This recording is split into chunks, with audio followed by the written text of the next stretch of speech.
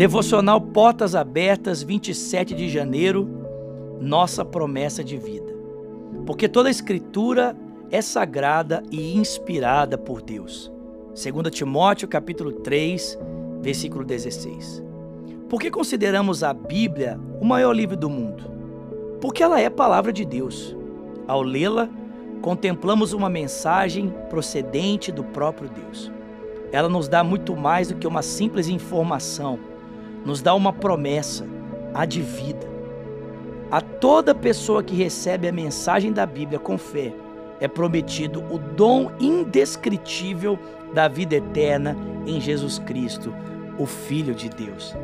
Há alguns anos atrás, conversando com um dos pastores que mais inspira o meu coração, o pastor Gustavo Bessa, ele nos lembrou de como determinados países proíbem a entrada das Sagradas Escrituras. E ele nos disse, sabe por quê? Porque essas pessoas reconhecem o poder da palavra de Deus.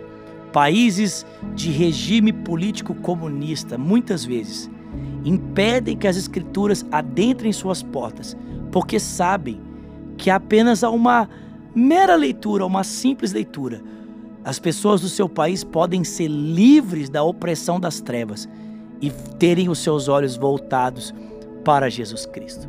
Sabe, nem sempre nós valorizamos a Bíblia assim.